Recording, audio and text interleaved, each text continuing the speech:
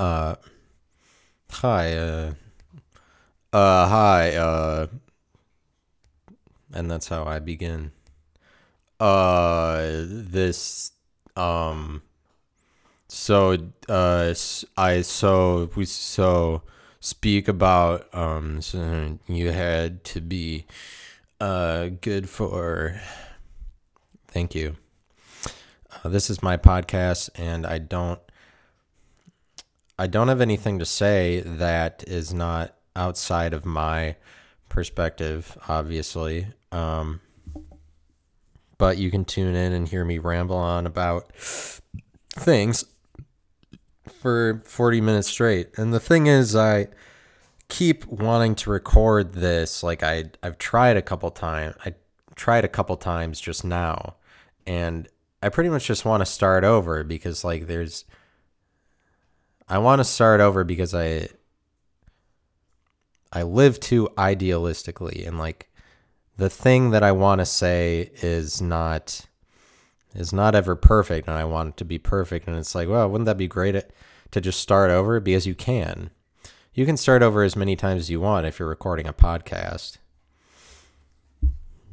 You can just keep doing it, and it's really lucrative option when you feel like you screwed up, and it's just like, oh wow, I could start over and then make it sound perfect, make it sound great, and it's never gonna sound that great, but at least you can just be yourself, right? Be yourself, 2020. Don't be yourself, 2020. I think that's Bernie's slogan. Don't be yourself, 2020. Feel the burn again. Vroom, vroom, vroom. And 4 vrooms. Bernie, feel the burn, 4 vrooms. Not particularly funny. So the thing is, I keep wanting to record it, and I really am excited to just record 40 minutes of this so that I can be done with it. But the topic is undefinability, so I'll talk about undefinability at least briefly. But I realize that anytime that I want to talk about undefined, like when I try to record it and talk about undefinability, I get into this mode where I gotta like say it all really well and speak my points very coherently, and then I end up, then I screw up, and then like I stop and I'm like, oh no, that wasn't coherent, and then so like I get in my head about it. So then while recording, while on the same recording, then I keep like trying to start over from where I last screwed up. And the more that I say it over and over again, the more stale it becomes to me. And the more I'm just like, God, I'm sick of saying this. And it sounds worse and worse. Like it sounds worse and worse every time I try to restart just because it feels stale to me. Because it's not coming through clear if I'm just repeating what I just said to try to do it over again, but do it better. But the whole point of a podcast is to be unfiltered, and I know that. The whole point of a podcast, the whole direction of entertainment is to be unfiltered right now in 2020. Like if it is filtered in any way, it is less and less popular. But that's the way that things go anyway. Like the more that time goes on, like the youth in every generation value realness more and more. They value genuineness. And it's not so much that they value, like they would naturally value it because they strip down the authority. They strip down the authorities and like rules and borders that prohibited realness from happening before. For example, like 90s and 2000s, I and everybody was subjected to a billion movies that were exactly the same hour and a half to 2 hour format. And now, like 2020, as long as people don't have to go through Hollywood and do this whole big thing, like, and that hour and a half to 2 hour movie could only come out of Hollywood. But as long as people don't have to go through Hollywood, like, there aren't all these barriers to entry, because any small time filmmaker can make a film that's like an hour, and that's considered just as good a film as one that's an hour and a half. Because right now there's no format of a movie that is better than any other format, because all of them are available. And they're all available because all the people that like to make different lengths of movie are able to share their content on all these different platforms that are now available through the internet. And so because of that, like, you used to have these borders. You used to have, like, the film had to be an hour and a half, that time frame, and the borders are around that time frame, or hour and a half to 2 hours. But basically those borders are more and more extinct, so that it can be anywhere from microscopic to macroscopic. Now, like, you're probably not going to make a 10-hour movie, but that's the thing. If you're going to make something that's 10 hours, it's probably not a movie anymore. It's probably called something else. It probably fits a different definition. So the definition movie, like, the full extent of its borders, is probably like 1 minute to 7 hours or something. But we are able to realize the full extent of its borders, and understand and view any movie that occupies any time frame within the 1 minute to 7 hours, because any one of those is a movie, and all of them are available to us now, because we have all these fewer barriers to entry, because the internet gives us all a lot of freedom. So that is mildly interesting. But and what was I talking about? I said, for example, and then I brought up the movies, and that there are fewer barriers to entry, and that the borders around the format for movies. Yeah, and really just, like, you used to watch Spider-Man, and, like, the way that they would set up a scene, they might have a couple actors come out and say something, like a couple extras come out and say something totally unnecessary, just to set up the scene, just to say, oh, the scene is beginning. And so that's something that's totally unnatural in comparison to real life, that, like, that kind of stuff is more and more taken out of movies, but it happens that way all the time. Like, movies and film and entertainment are always striving to be more real and more relatively truthful. They're more relatively truthful, and that is how music evolves. Music evolves because it is more relatively truthful all the time. And it's more relatively truthful because the music that changes the state of music, that evolves music, that is the most influential and transcendental, is music that... fuck. You know? Like, you're going to be interesting even if you forget. Like, you're going to be the same person even if you forget what you're going to say. You're going to be the same person no matter what. You're going to be the same person. Like, it's always you in front of people, even if you don't come across genuinely. Like, even if you are, like, all the words coming out of your mouth are, like, you feel like aren't representational of you. Like, you feel like you're being fake all the time, and you wish that you would be more real. If you feel that way, like,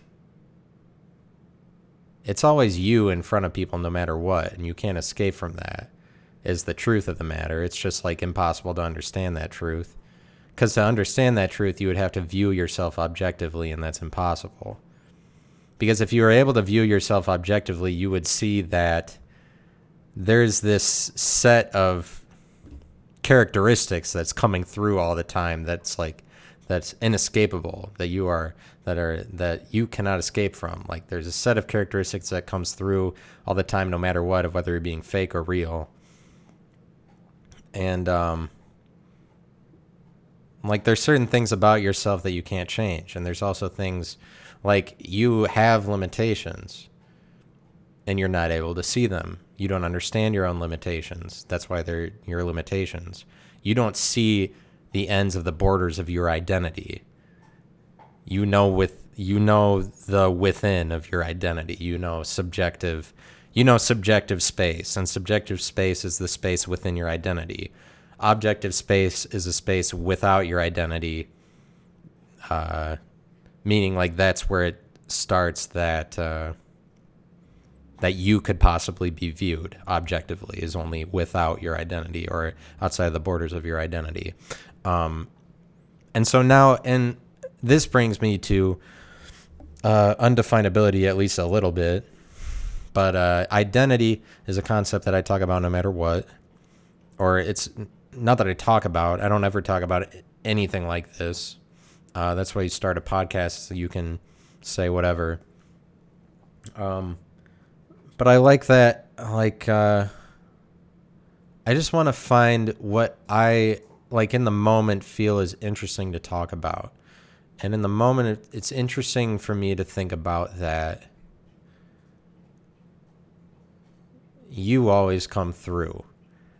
Like, the way that you appear and, like, what you say, the stuff that you say, like, you can't escape from the fact that your physical form and the language that you communicate, like the way that you actualize yourself for other people to see and view and define and take you in,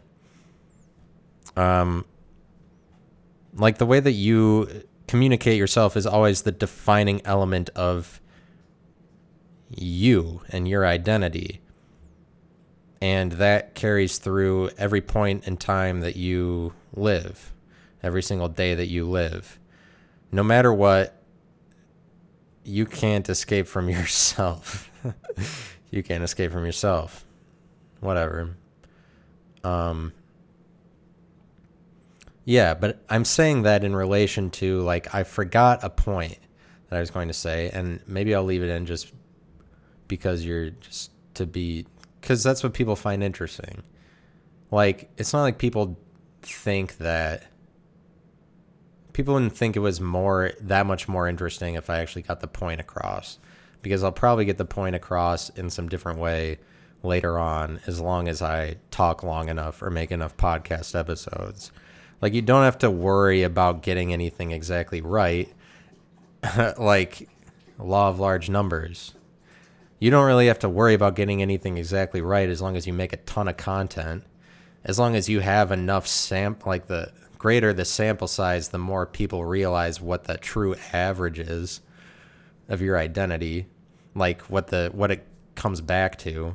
Because the true average is what you're trying to communicate anyway, sort of. Like, but you want to expand on it and communicate the intricacies of your character. Everybody do want communicate intricacies, they character. Everybody.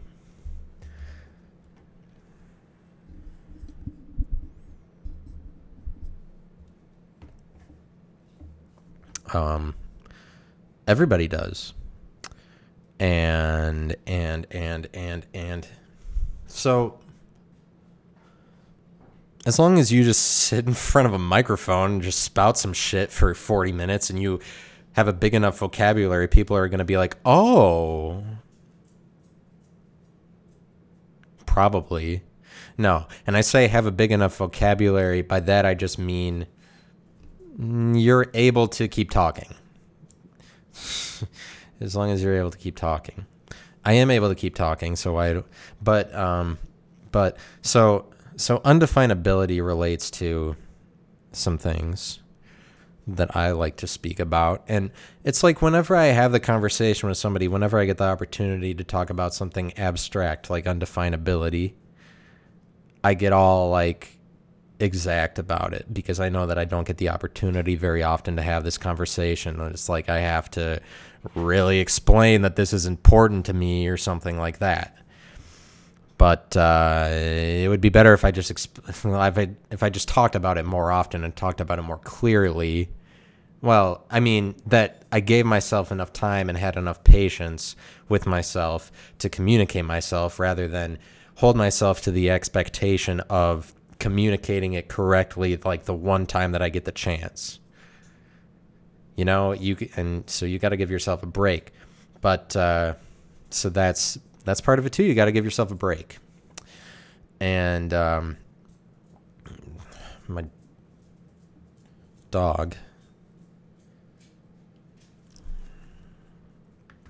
But so I'm really, really skirting around why I titled this undefinability, like what's interesting about that. What's interesting about undefinability is that it's an idea that exists outside of the realm of definability, meaning that it exists outside of the realm of definition. So you're only able to speak in things that are defined. And every word that you say is a defined instance and exists within the realm of definability. And the realm of definability is something like the collective body of knowledge of humanity. Like if you're going to talk about the realm of definability for the entire world, it's like everything that humans have ever come to define. It's our collective body of knowledge. In order for something to exist within humanity's collective body of knowledge, they would have to define that thing. Now, until they defined it, it existed undefinably, meaning it existed outside of the realm of definition. But upon defining, like you define the word carousel, all of a sudden, you have this exact one out of infinite things that exists that didn't exist before called a carousel, and it's an accumulation of a number of different ideas, like because you have to have horses, you have to have motion, you have to have circles, it's a collection of all these things, of all these other ideas combined into one thing. So you had to, like humanity had to along the line be able to define all these other things before they were able to define carousel. So at the point that a carousel was invented, it was like this, it was a specification of language. It was a more specified definition that was, and a more complex definition that came as the result of an accumulation of all these other definitions from the past. So when somebody defined it, it was like this, it was an idea that somebody had to build in their mind. They had to understand how this thing operated in their mind, meaning that they had to combine all these definitions and create a new definition that hadn't existed before. And to create a new definition that hasn't existed before, you have to put borders around an idea. And putting borders around an idea, I would argue, is the same thing as making something infinite into something finite, meaning that you put borders around it, you make it so that it has a place where it ends. Because as long as it existed as an idea, it just existed ethereally, and it existed infinitely, and it existed undefinably, and it existed in the unknown. So that's significant for one because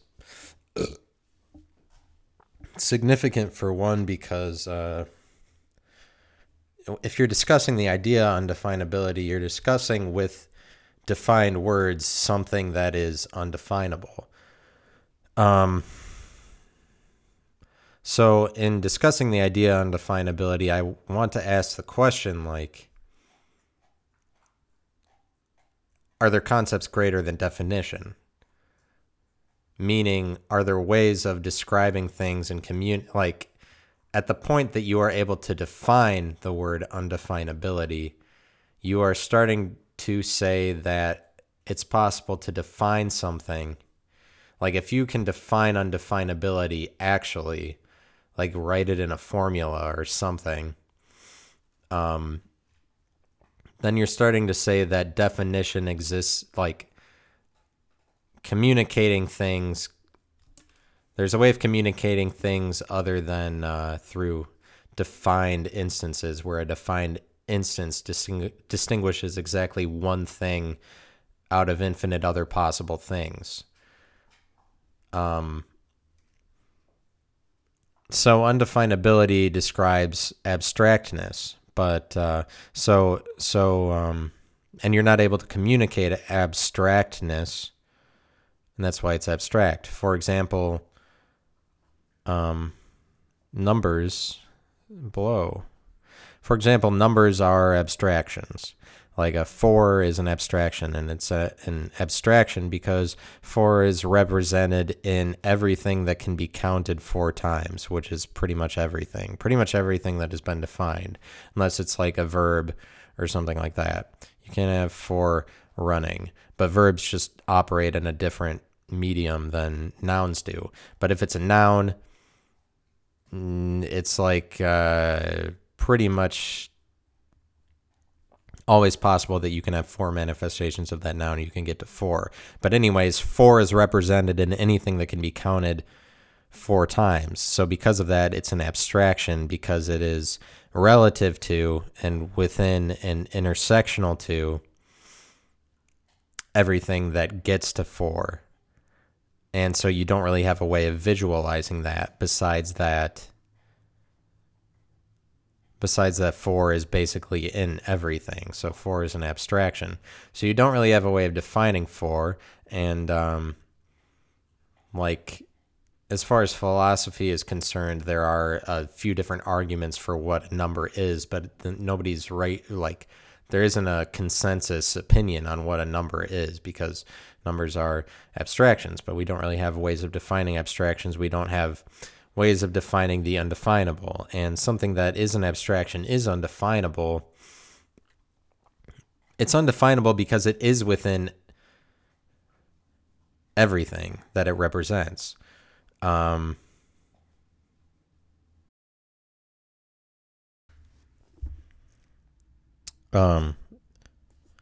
For example, the word human is undefinable as far as all humans are concerned, as far as every manifestation of human, and every manifestation of human includes the entire body of humanity. It constitutes the entire definition of humanity as far as humanity has been defined up until the present. Now, humanity can have infinite other manifestations of human that haven't existed, and those manifestations also exist within the definition humanity, but they do not constitute humanity up until the present.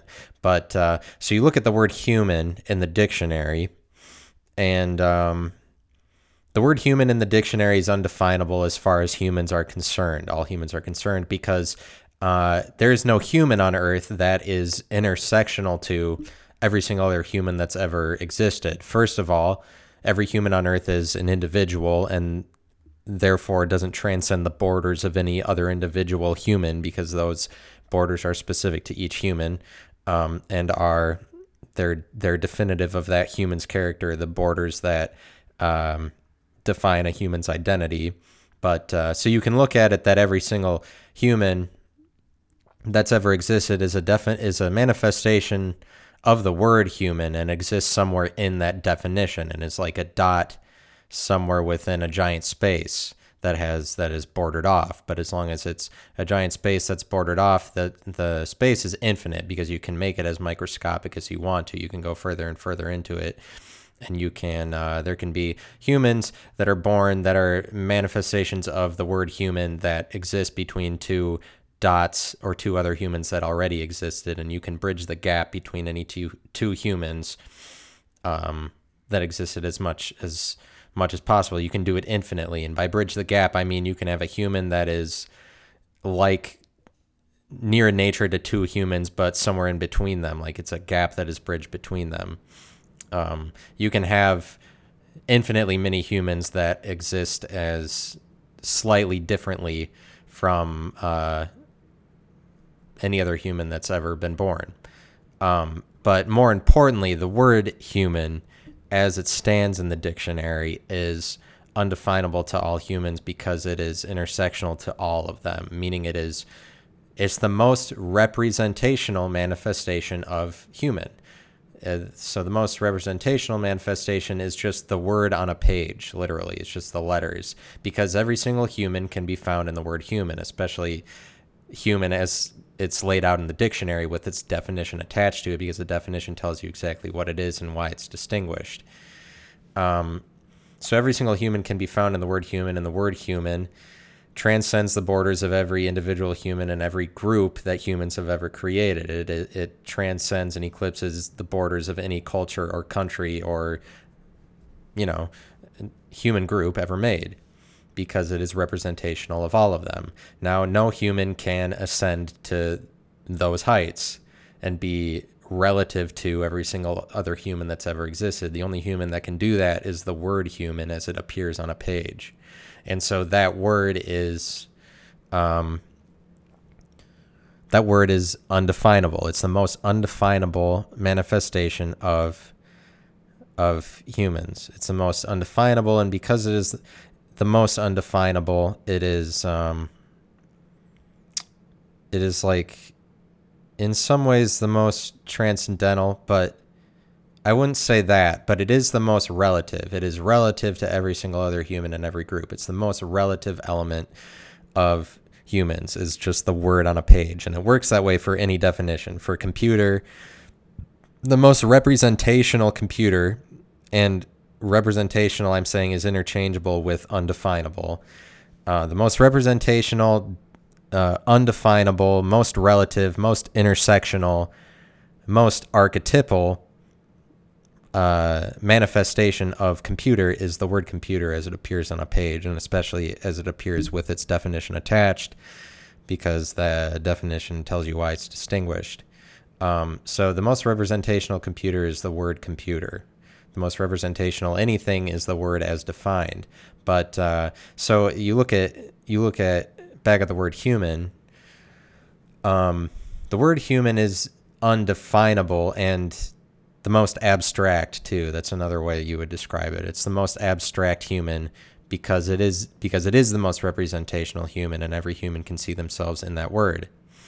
And you should try to say something logical and use the same word over and over and over again as much as I do.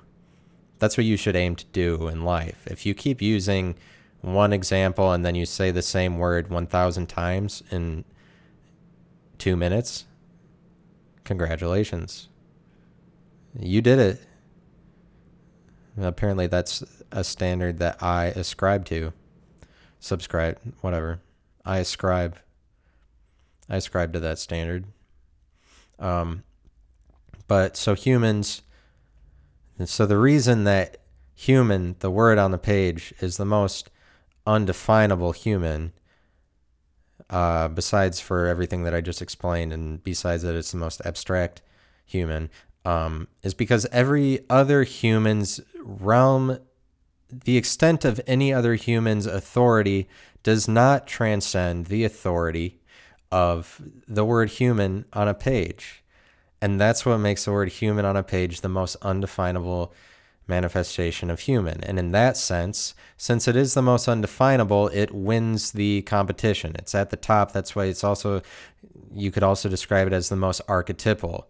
It's like the manifestation from which all other manifestations of human descend from. And by descend from, you're implying that all the other manifestations of human are below it. And they are below it. They sit interconnected below its jurisdiction, because the most undefinable element of any group or any definition, the most undefinable manifestation is always the leader and is always the winner. And it's always the winner because the extent of all the other manifestations' authorities do not transcend the authority of the most undefinable element of a group. They don't. Because the most undefinable element is able to, because every other element is definable. It's definable, meaning that it has borders around it. It is subject to some sort of authority. And so all the elements that are more definable than the most undefinable element, which is every single element that isn't undefinable, all of those elements are subject to the authority of the most undefinable. The most undefinable has the greatest expansion of borders around everything else. Because really, to the other elements, the leader of the group is always the most undefinable. It's really the point that I'm making. The leader of the group is always the most undefinable because the leader of the group is able to define every single other element of the group and is like, at least to some extent, they're relative to it enough. They see themselves in it enough that they are able to define it. If you're the most undefinable, your patterns are the least detectable. If you're the leader, you're the winner of a competition, you are the most undefinable. Take the NFL, for example. Like, we live in the age where everybody talks about like who has the best offensive mind. Like, there's these offensive and defensive geniuses walking around because we finally realized that a lot of the influence of who wins and who doesn't comes from the coaches. And so we started to place a lot of focus on the head coach, and now we're descending even further than that and looking at all the offensive and defensive coordinators. It's like more and more that we know every team's offensive and defensive coordinator's name. At least, like, we haven't arrived there yet, but it is more and more that way compared to 10 years ago. We were not focusing that much on the offensive and defensive coordinators. We were somewhat... But so you have all these great offensive minds running around, and the reason that those people are so interesting and so valuable, like Lincoln Riley or Sean McVay, is because they are ahead of all the rest of the competition. They're more undefinable than the other head coaches and other defensive and offensive coordinators. They're more undefinable, meaning that when the other defensive coordinators look at what Lincoln Riley and Sean McVay are doing, they're not able to detect their patterns. They're not able to define or communicate enough to say what's going on with them to be able to stop them. So because they can't define them, they can't stop them. They're relatively less able to stop them than the other way around.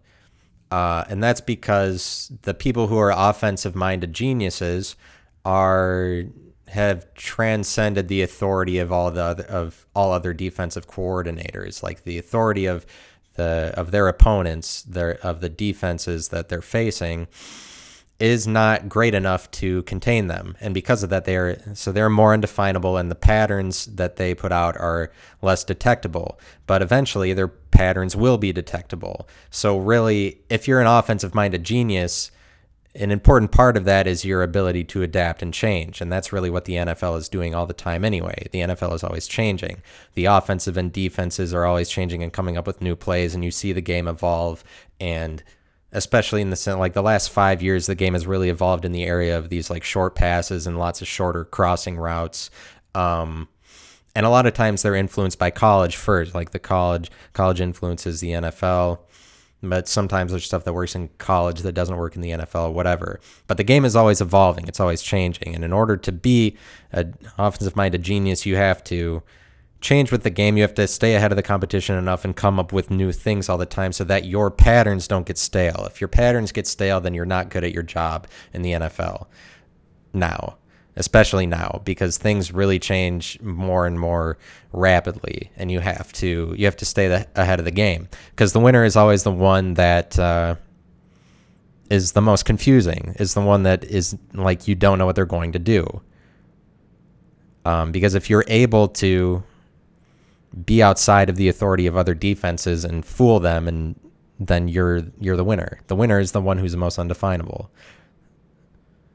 That's how you compete. Like, even the talent on the field, the most talented people are the most undefinable people, because they have talent that transcends what we're even able to speak about or describe. They have talent that transcends the talent of other people. Like, if you have Derrick Henry and he just runs over people, he has a talent that is not definable, meaning that when defenses go to tackle him, they don't even know how to tackle him. They're not able to. His talent transcends their talent. They're not able to do it because their talent and their mentality and their identity, like everything that they are capable of, does not transcend what Derrick Henry is capable of. And Derrick Henry is capable of more because his talent is more indescribable, and it is more above other people's talent. It's a talent that we haven't seen, and a talent that other defenses don't even know how to prepare for, apparently, especially if you're in the playoffs and he's run 180 yards 2 games in a row, and he does the same thing a third game in a row in the playoffs when Tennessee's entire offense is their running game. And there still people don't have any way of stopping him. It's because he has a transcendent, undefinable talent.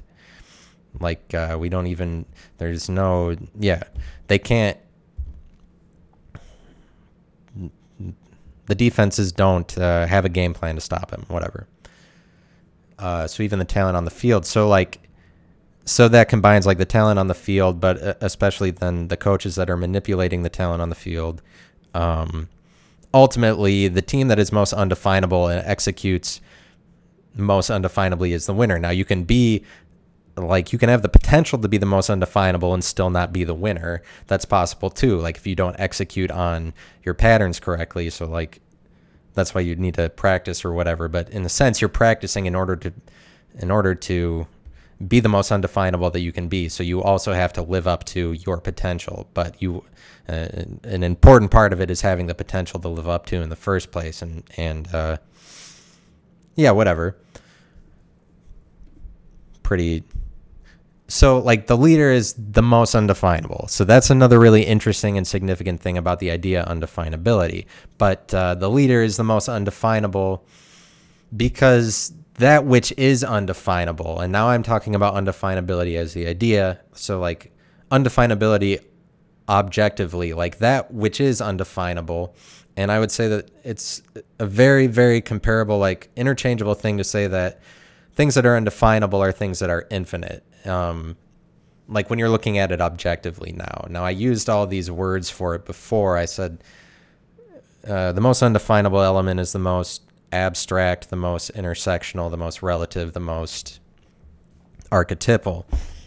And that kind of, those interchangeable descriptions of it exist for undefinability as it relates to the group or the leader of a group, because the leader of the group is relative to everybody else in the group and still exists within the group. But I want to talk about undefinability as an individual now, and as an individual is just the idea undefinability, rather than in a group, rather than an individual that exists within a group, because that's the undefinability I was talking about before.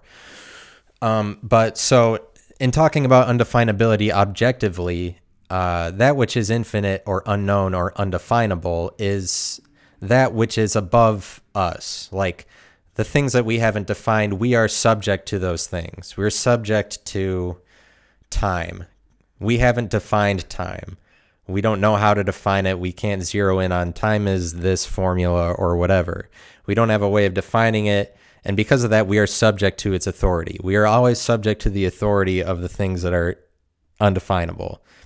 And it would be the same thing to say that we're subject to the authority of that which is infinite. For instance, the Earth is a finite dot, and we have outer space all around us for thousands and thousands of miles. And they haven't proven that outer space is infinite, but it's like essentially infinite, you could say, as far as we know. It's essentially infinite to us right now, especially because the amount of the universe that we have ever seen is very, very minuscule in comparison to the size of the universe. So the universe is essentially infinite.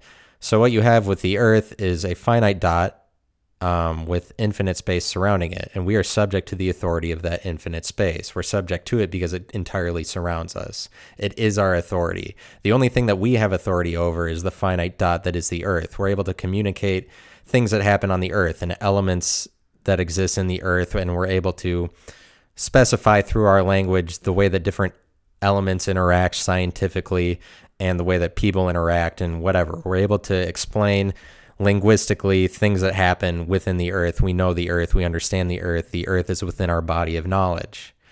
But what's not within our body of knowledge is that which is undefinable. And that which is undefinable is that which is outside of the Earth. And what we're subject to the authority of. We're subject to the authority of the infinite and the unknown and the undefinable. So physically, we're subject to outer space entirely. We're subject to its authority, and it entirely surrounds us, because that's what authority does. If it is because that's the authority that I'm talking about, is authority that entirely surrounds you, and which is the same thing as the authority that surrounds an idea that is defined, that surrounds the idea carousel. It's the same. It's the same thing. The idea carousel is now subject to the authority of its definition, and its definition is the exact borders that surround the idea that somebody created somewhere along the line. It's an accumulation of all these other different ideas. So like physically, we are subject to outer space, but like also with the language that we create and the ideas that we have the potential to make, we are subject to the authority of those also. We're subject to the authority of the things that we haven't defined yet, the things that we don't understand. We are subject to time entirely. We're entirely within it, and we don't have a way of defining it. The only way that we become unsubject to it, like when we comprehend time, the point that we comprehend time is the point that we define it. It's the point that we understand what it is. So that takes a lot. Who knows what that even takes? But you gotta make an equation, likely. But so we're always within time, and we're always subject to its authority as long as we're within it. And so there are things like that for us that are greater than us that we haven't defined, and those things are transcendental and supernatural, and those things are beyond what we're able to reason, and we can only imagine them. But optimistically, you would say that we have the potential to define anything that is undefined, seeing as that we convert the infinite into the finite regularly. We define new ideas all the time. So we are able to comprehend the infinite, and we're able to comprehend the undefinable. And we do that by within our minds putting borders around something undefinable and making it definable. Like the person that created a table, like there might have been things that looked like tables before, but there's nothing that fit the exact definition table or performed the function that tables do. And so the person that made a table, like a table used to just exist as an idea before he defined it. It existed in the infinite the same way everything that is undefined existed out in the ether somewhere. It didn't exist.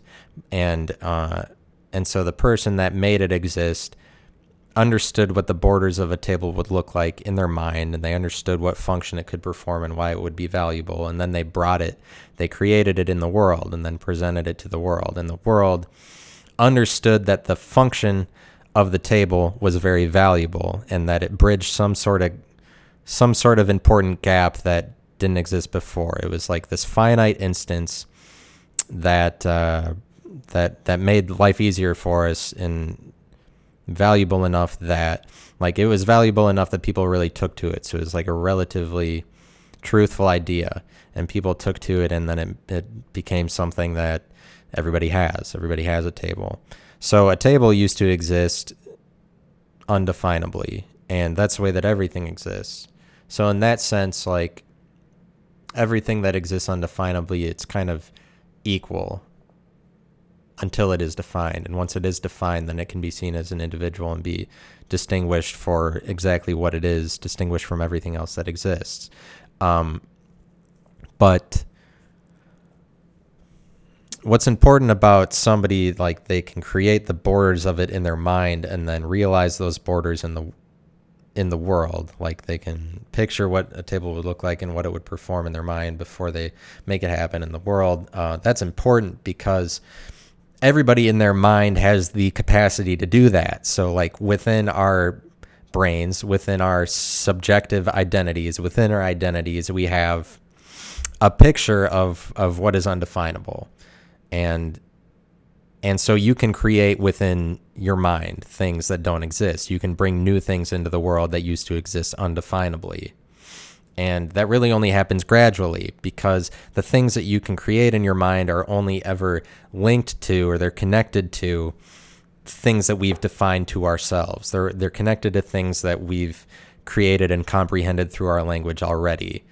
That's why, like, the things that you create have to be an accumulation of previously defined instances. So the things that the world makes definable that used to be undefinable are gradual changes. They're things that we were just on the cusp of creating, and we were on the cusp of creating them because we arrived at a place where we defined enough other things in the past that we could understand an idea that is relative to and connected to all the ideas that we created in the past. So the changes that we make, the conversions of the infinite into the finite that we make, are gradual ones. The same way that if we ever traverse into space, the changes we make will be gradual. We will expand our sphere of influence only gradually. And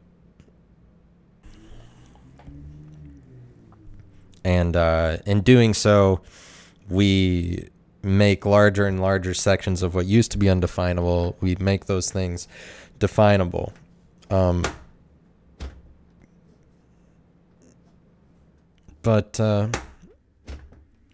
that's important for something somewhere. Yeah.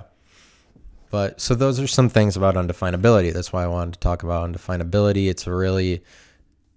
It's an interesting concept, but maybe I talked long enough that I can just make what I have into a podcast. I don't know. Because I also want to talk about, because an important part of the podcast going forward is a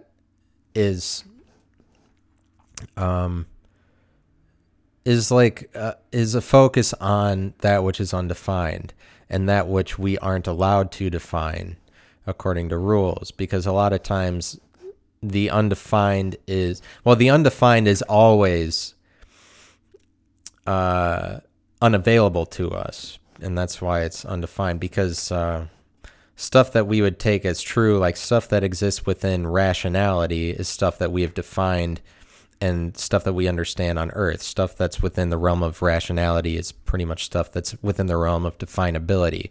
But stuff that's undefined is stuff that is ready to be created. Like, things that are created don't exist already, and so they are radical in a sense. Anything that's created is radical because it's not something we've already comprehended and doesn't exist rationally. So that's why, like, there's definitely a place for the irrational, because once you get into the irrational, you get into creation. But so there's a lot of stuff I want to talk about on the podcast, like undefinable stuff, especially in the area of mathematics, because that's the area that I have a background in. Not that I'm an expert, because all I have is a bachelor's degree. And but what I want to talk about is just how mathematics is a finite body of knowledge. It's a defined body of knowledge. There's a lot that goes into its definition. There's tons of different fields of mathematics, and there's lots of stuff that falls under the umbrella of the authority of mathematics, and lots of really basic number related stuff. But there's also a lot of this stuff with regard to numbers that is undefinable, and mathematics as a body of knowledge does a lot of work to restrict you from going outside of the rules of mathematics, and to the point that, like, rules as posed by mathematics should never be crossed, right? That would be a foreign idea, to say that you as a plebeian have the ability to say that there are rules of mathematics that shouldn't stand. You're not allowed to say that. You're not allowed to think that you have a better idea than a rule that's posed by the field of mathematics. But the reason why you're allowed to think outside of the box of mathematics is because mathematics is a box. It's just a defined instance. And in 1,000 years, the rules of mathematics, God willing, will not look anything like the rules of mathematics that we have today. And what I'm interested in is making it so that the focus isn't on the rules, because the entire thing that I learned in my college degree was adherence to rules. It was just, you have to follow these rules. This is a rule for finding a limit. This is a rule for differentiation. And all of those rules are true. But there's, like, you want to think about numbers in a philosophical sense too. And you want to think about ways that you can describe what an exponent is, and try to find out why, like, if there's a better word to describe that than just a series of numbers, you know, because, or like why a word might be representational of a function. But you're not allowed to say those things because that just delves into lunacy. But because we exist in the world that we do now, there's a lot of bodies of authority that are being taken apart. For instance, celebrity. You used to, in Hollywood, in the movies, the format of movies and the way that music used to exist and whatever, but especially celebrity. Like, Hollywood used to have the authority on celebrity, on what it meant to be a celebrity, what you had to do to be famous. You had to go through Hollywood. So that's a really big barrier to entry, that you have to move yourself to one location in order to be the most famous. Like, the most famous, Hollywood had the authority on that. Now their authority has been stripped away, and celebrities are just people who start making videos from their home and are on YouTube. Like, the real people who have influence are on Instagram or on YouTube and are social media influencers. Those are the people with influence. And because of that, fame is sort of dead, because there are tons of YouTube personalities. There's tons of people on Instagram, so much so that everybody is following different people and we don't all connect through one person. And it's the same with like TV shows. We don't all connect through one TV show or one movie as much anymore, because all that content is endlessly available to you, and all new kinds of stuff is being created all the time. So it's not like things roll out and everybody's like, oh, do you see? I mean, yeah, there's stuff that we connect through, but it's not the same, and we'll forget about it sooner. Also, we connect through, like, it's not 2007 anymore where a YouTube video comes out, or like 2010, probably. That's a better time. 2009, like, where a YouTube video comes out, like the double rainbow, and everybody's seen it, and that's like the next big video. Like, there's not that anymore. There's not the one big video anymore. But I say that to bring up, like, that's a point that I'll go back to all the time, but that's just the state of the world presently. But I say that to explain that the authority of celebrity has been stripped away and distributed evenly to everybody that's on social media, just to regular people, to plebeians.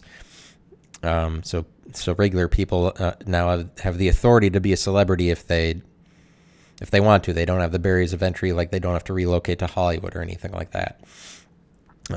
But I imagine that the world will evolve to strip down more authorities, including the authority of academia, meaning the authority of universities and like all this, like, you have to write a scientific paper in order to move the needle of science at all. You have to write a really big math paper, philosophy paper, in order for the needle to be moved mathematically or scientifically or philosophically. Like, the bodies of knowledge that are philosophy, math, and science, they change very, very, very slowly, because the only people that are able to change them have a ton of schooling. So there's very few people that are able to change them. So you have to have a ton of schooling in order to have the authority. You have to go through a lot in order to be somebody who has the authority, the level of authority of somebody who can change math, science, or philosophy. There's only a few people that have that authority. And even when they do propose new things, they are subject to a lot of rules and regulations of how you're supposed to present the paper and like how it's received. And even when it's received, what's it changing? Because it's not changing a lot. So the evolution of those three things is very slow. But so I'm going to relate that to, or explain why that's related to undefinability, because Because, like I was saying, that which is undefinable. So to this point, I've said a few significant things about undefinability, and I want to explain a little bit about how it relates to a specific topic. And the specific topic that I'm talking about is mathematics. When mathematics is a certain field of study, and so because of that, it's a finite body of study. It is limited to only things that are included in mathematics. And because of that, because it is finite, its identity makes it what it is, and an identity is always subject to rules and regulations, and you have to follow the rules of math in order to be doing math, and math has a ton of rules. And one of them is, for example, like division by zero. Like if you get into higher levels of math where you're dealing with more calculus related stuff, but really at any point in mathematics, you can try to divide something by zero, or think about what it means to divide something by zero. Just if you put zero in the denominator where there's a numerator of some kind, and it could be zero too with the kind of thing that I'm talking about. But pretty much there's a rule that you can't divide by zero, so you can't have zero in the denominator, and that is a rule of mathematics. And if you were to look up division by zero, and its explanation is given by Wolf from Math World, and Wolf from Math World will give pretty much any mathematical term. It'll explain the concept pretty well, and it'll summarize it. That's what Wolf from Math World does, and it will do that for pretty much any concept. It's like a math Wikipedia of sorts. And so if you look up division by zero, in their short summary, they explain, first of all, that it's a rule that you can't do it, and that division by zero is undefined for real numbers. So here within mathematics, we have a manifestation of undefinability, which is division by zero, according to mathematics. And it's not like there aren't a lot of areas where you can find anybody describing something as being undefined. But in math, you do run into that because math borders on dealing with undefinability. But in general, nobody can really deal with undefinability because it requires definition, and everything that we say and communicate is predicated on definition. So they talk about division by zero on one of their pages, and they explain that pretty much the title for that is undefined. And then they go on to say that to the persistent but misguided reader who insists on asking, what happens if I do divide by zero? What happens if I do divide by zero? That the response to that is you can't. It is against the rules, as cited by some guy in a book. But Wolfram Math World is citing this guy's words as the clear explanation for what happens if you divide by zero, and the answer is you can't. It is against the rules. Even in fields other than the real numbers, division by zero is never allowed. So the answer, as cited by the authority of mathematics for division by zero, is that you can't, and it is against the rules. So to me, that's basically just a taboo. And it's a taboo to the world of mathematics. It is a taboo to divide by zero. It is against the rules. Don't even try it. And because it's a taboo, it's something that math doesn't even want to think about or explain or try to expound on, whatever. They don't want to expound on something like division by zero because apparently it can't deal with it. And it's kind of like at the second that you are trying to define division by zero, you're trying to say that it does amount to something other than, hey, don't look at that. That's just a rule that you can't, that's a line that you can't cross. At the point that you are considering division by zero, or which is a manifestation of undefinability or anything that is undefinable, but at the point you're considering division by zero according to mathematics, you will be considering something that doesn't exist, and it doesn't exist then within the body of mathematics and within that identity. And the academic body of mathematics is not mature enough to address that issue. They're not a mature enough body. They have not evolved enough to try to take on that because it's just a taboo. It's a place that they don't go, and it's not something that they'll be able to address and still be called mathematics. And they're not willing to grow and change their identity in order to include it. And so it's things like that that make undefinability an important area, or or it's something worth talking about, because that's the thing. It is worth talking about what happens when you divide by 0. It's not just, hey, no, that's nothing, because we can address it symbolically. We can write it symbolically. We can see that it exists on a page, but we're not allowed to say that it is anything. And so I think that that's kind of dumb.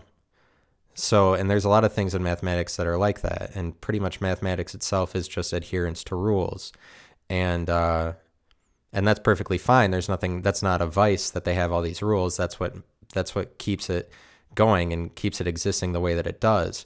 But I think there's definitely something to be said about making bodies of knowledge that are more mature and more evolved than mathematics and trying to contribute to those, such as a body of knowledge that deals with undefinition rather than declaring it to be out of the realm of what's speakable. Yeah, so those are some things about undefinability, and I wanted to include that about mathematics, and I guess sort of infer that that's kind of the direction of the podcast anyways, to challenge things that are presumably unchallengeable, like the rules of mathematics. Mathematics is just a finite body of knowledge and should be challenged. And if the authorities of mathematics don't want to challenge it, then it's up to regular people. So that is my podcast. Tune in or don't tune in ever again. And it will be me doing the podcast. Even if you don't tune in, it'll still be me saying all of it. And I don't know how to end this. Unfortunately, I don't know how to say, okay, done. So I just keep going on and on. Bye.